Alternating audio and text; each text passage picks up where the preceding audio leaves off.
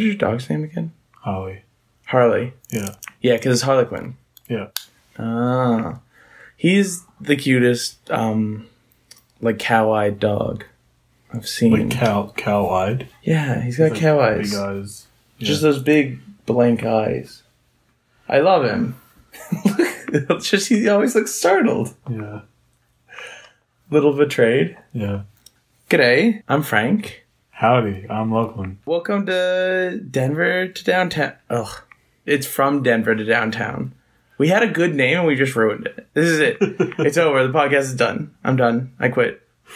It was a good 35 seconds. Yeah, I mean, we played the best we could with what we had. Denver to downtown was very, very different podcast, I think. Yeah. Well, Denver is downtown, so it's really... Yeah. We're just kind of not really progressing as individuals. Yeah. But this is actually From Denver to Down Under, the podcast about sharing experiences growing up, right? Yeah. So I grew up in Australia on a coastal town, and Frank, you grew up in Denver, Colorado. Born and raised. Yeah. My dad's Australian, so I'm a citizen here, so I got that good paperwork. You can't become a parliamentarian anymore, though. I mean... Not unless you're sneaky about it. Yeah, look, that's the game plan. Yeah. Eventually. But yeah, so I was born and raised there, and I came here the day after my 19th birthday.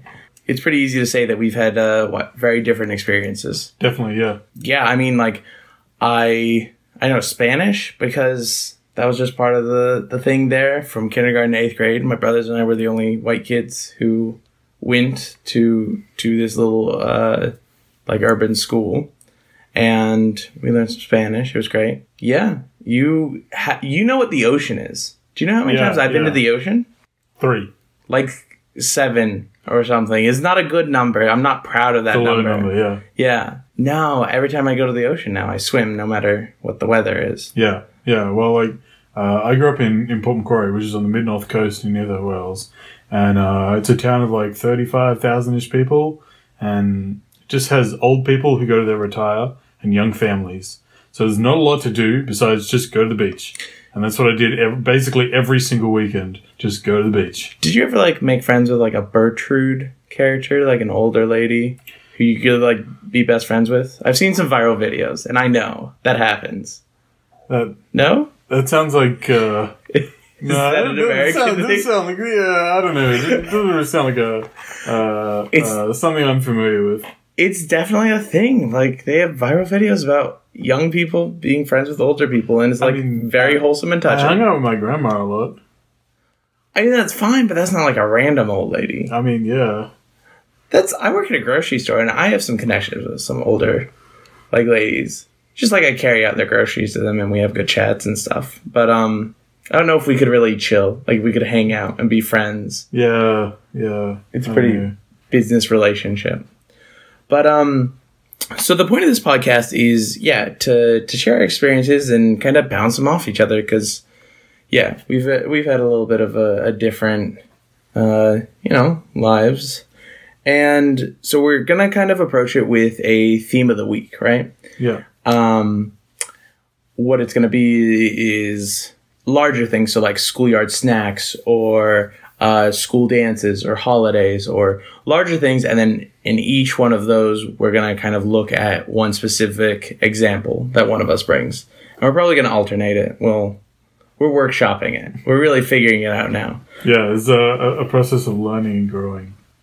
But to start, we were going to do schoolyard snacks. And I'm coming with a classic. I'm starting strong. Peanut butter and jelly sandwiches.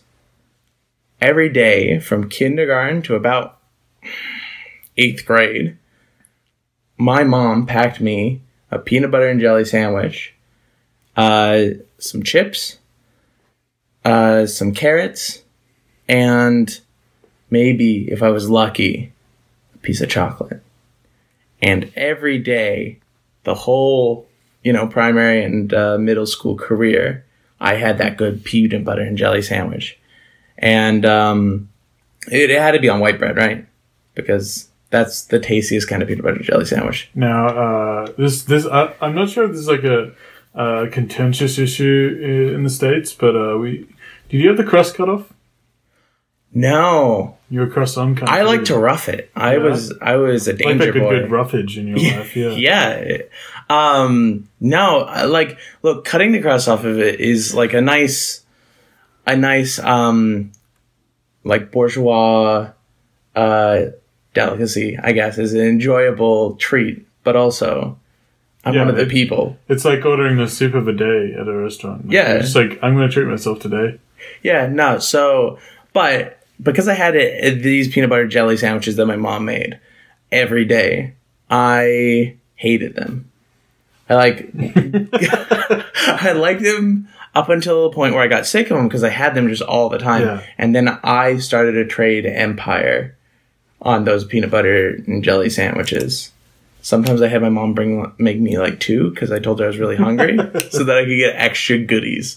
Especially when like Pokemon cards were around and stuff.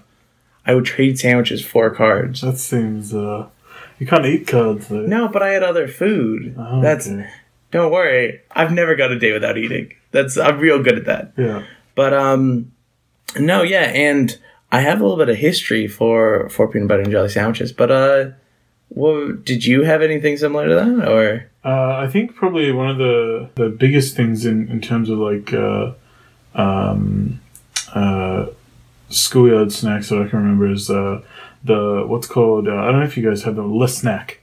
Le Snack. Yeah.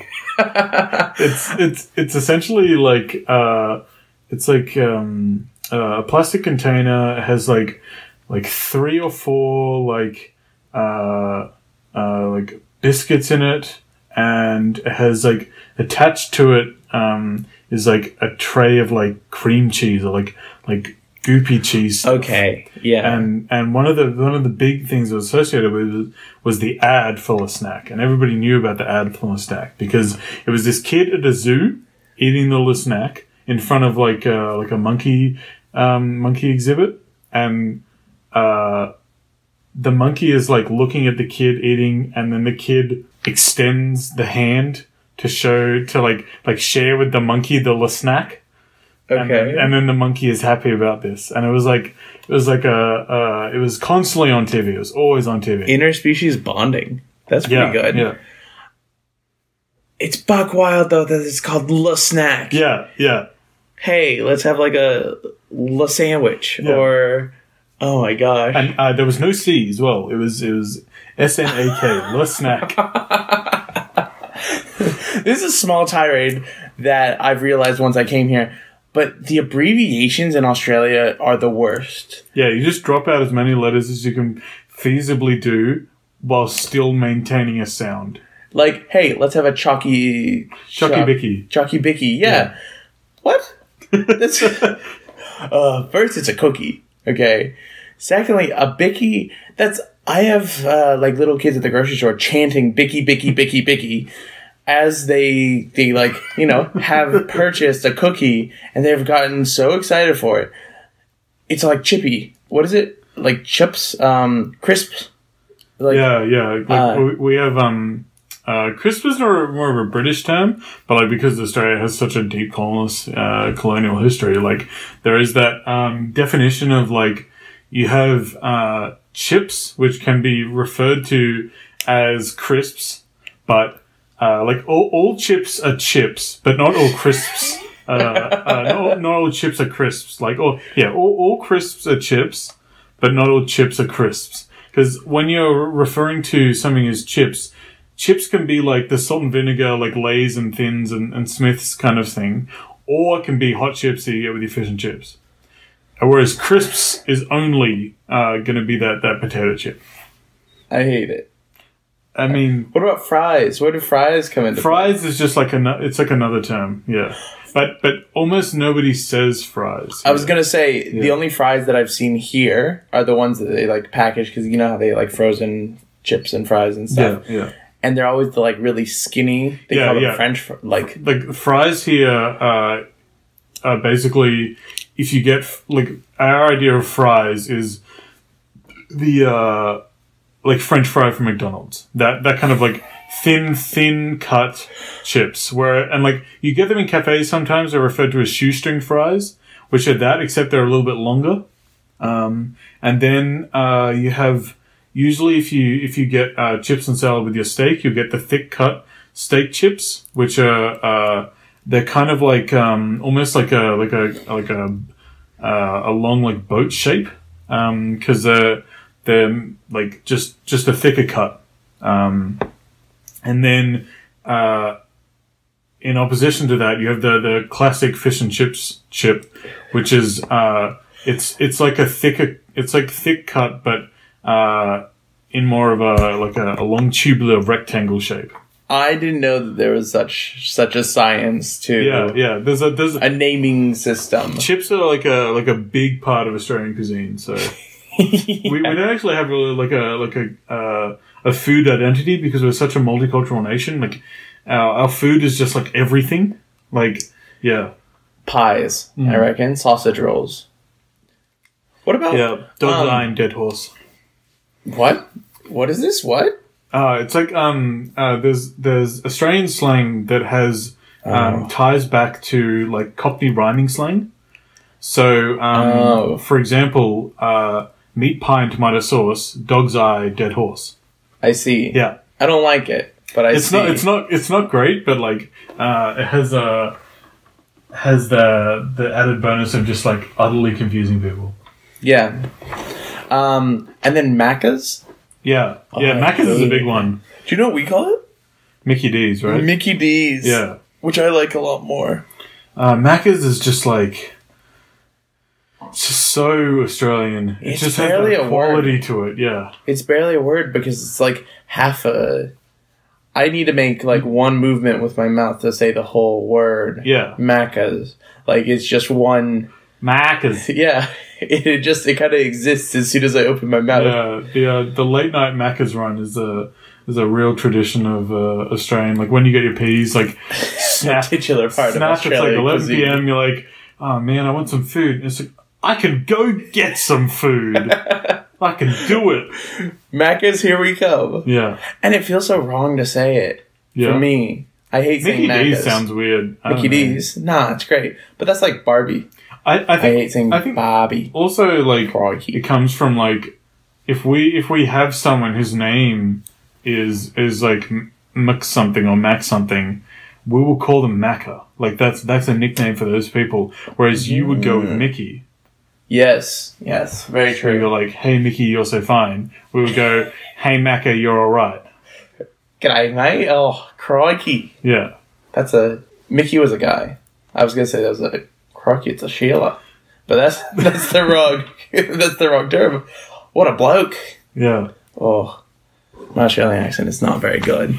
Yeah, well, it's obviously like based on movies and stuff. So Steve Irwin is not a movie; he was a real person. Yeah, he was. Well, he was a national treasure. Unclear how much of a real person he was. He was definitely like he existed. A positive influence on the environment. That's for sure. Yeah. Okay, going back, getting back in the zone, the peanut butter and jelly zone. Do you want to hear some history? I did a little bit of research. So the earliest records of peanut butter and jelly sandwiches come from a magazine called Good Housekeeping that was printed in May 1896, and it had a recipe for a jam and peanut butter sandwich. But the magazine urged homemakers to use the meat grinder to make the peanut butter, to crunch up your own peanut butter. Yeah, what a nasty thing, though, right? I mean, people make their own peanut butter all the time. You're not in a meat grinder. I mean, you got to crush the nuts up somehow. And like, if you've got a meat grinder in the house, I'm not familiar with the method of making peanut butter. So 1896, what were the cleanliness rules there? Did they have plumbing? I don't know. I don't trust any time that didn't have plumbing. Yeah, any time that doesn't start with like a 2 and then a 0 in front of it, it's just like it's really suspicious. Yeah. Even look, the 20th century was a weird one in itself. It hasn't gone as just straight downhill as the last 2 years have gone. Yeah. These teen years, the 20 teen years, have gone so bad so quickly.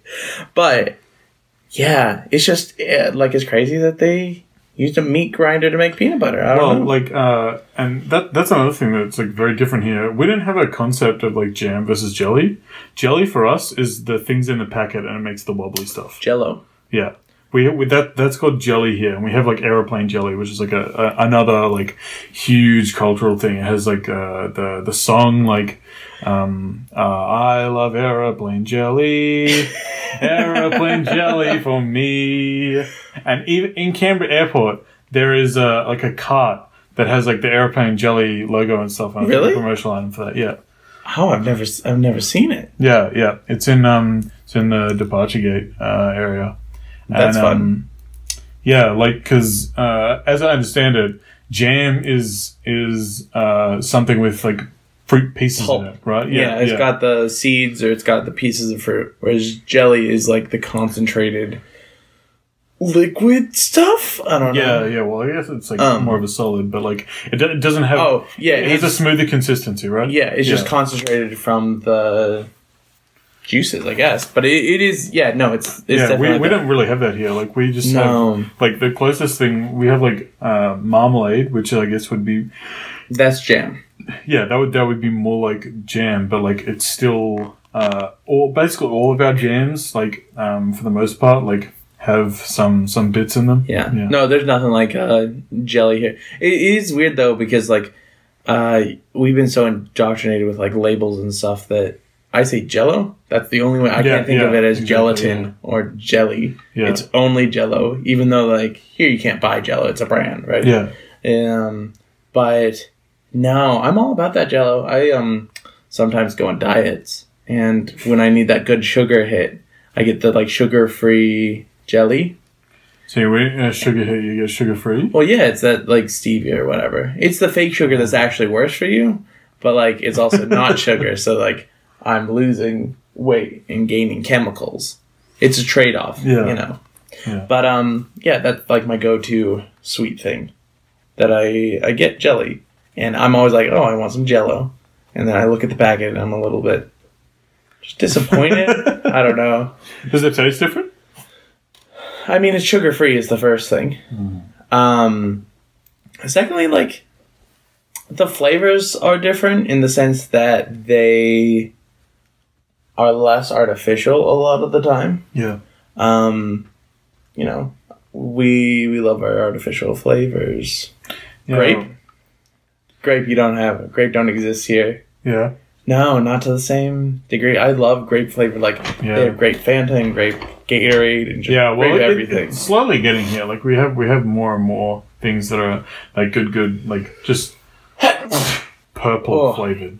Yeah, no, that's exactly it. Is you call it grape, but really it's just purple because I've never had a grape that tastes exactly apparently like in Korea, that's what the grapes taste like. This is what I've been told. Like, really? Yeah, that's what grapes taste like in Korea. It's kind of a haunting realization. Yeah. Because if anything natural tastes like what that artificial purple color is, I don't know if I want to be involved. Oh my gosh! Yeah, it's definitely something I'm interested in trying at the very least. But I have a lot of childhood memories of making getting a mixing bowl and making up a big thing of jelly and just it's sitting in the fridge for several days and just slowly eating away at it. Yeah. Were you a slurper? Yeah, I would get a chunk of Jell-O. Yeah. And then I would hoover it up. Yeah. And then you swish it. The good texture. Yeah, you gotta mash it. Yeah. Not like a filter. There was no chewing. This was all like a breathing exercise. Yeah. Oh, Harley is trying to get in the zone again. This podcast sponsored by Harley. My adorable King Charles Cavalier. Yeah, at buffet style restaurants here, the ones with where you go, there's a salad bar and stuff, kind of like Pizza Hut is or used to be in the States with that I guess Pizza Hut had a salad bar, but they weren't like a buffet country buffet or. Well, the dessert area always would have just cubes of jelly. Yeah, cubes. Yeah, which I don't know how that... It makes sense. It's the most reasonable way to dish out jelly. You just put in a baking tray or whatever and you just carve the cubes up. Yeah. That seems like a lot of effort, right? You could. I'm I don't sure wanna that you do could that. like skewer them or something, and like maybe you could. I don't know about the structural integrity. That sounds like hell. But I don't want that. It's like just marshmallows and jelly on a yeah, skewer. literally a flaccid just cube It just like being slops off. being impaled on something. No, I don't want that. You have to be pretty viscous, I think. Anyway, again, let me go back to that history. So the first issue, 1896, was kind of Yeah. like the first recipe, and it gained more popularity with children in America during the 1920s as peanut butter became more available due to a price drop because it was just easier to produce. But also they started adding sugar into the peanut butter, so kids got that sugar rush, Right. and so that's kind of when it became really popular, and then.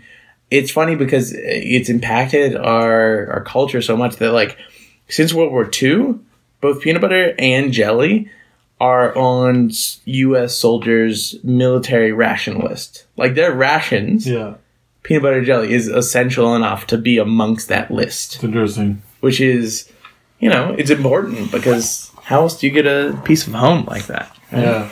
On the note of peanut butter, what do you sit on the crunchy to smooth spectrum? I was about to ask you the same. I'm a smooth boy. I'm a crunchy boy. It's over. Hey, this is done. Goodbye, world. The first like 15 minutes was great and all, but I'm done. Goodbye. See you later. Why crunchy? What? I like that good texture. It's just like No. get the like a little like surprise of like ooh peanut. The little crunch is there. Yeah. Ooh. Well, like I'm. I have a counter argument when Yeah. you're ready. No, did you want to finish? Well, I Because this is going to blow it out of the water. How I mostly consume peanut butter is I have peanut butter and honey on toast, and that's my main method of consumption. And I like to get the English breakfast muffins and like have myself a little PB and honey sandwich. Oh, okay. Yeah, Yeah, my dad was a big peanut butter and honey sandwich. I mean, he also, crazy. My family here is like Bogans, and so it fits that role. So he's into weird things. But let me counter argument with what I like to do with my peanut butter. Okay, are you ready?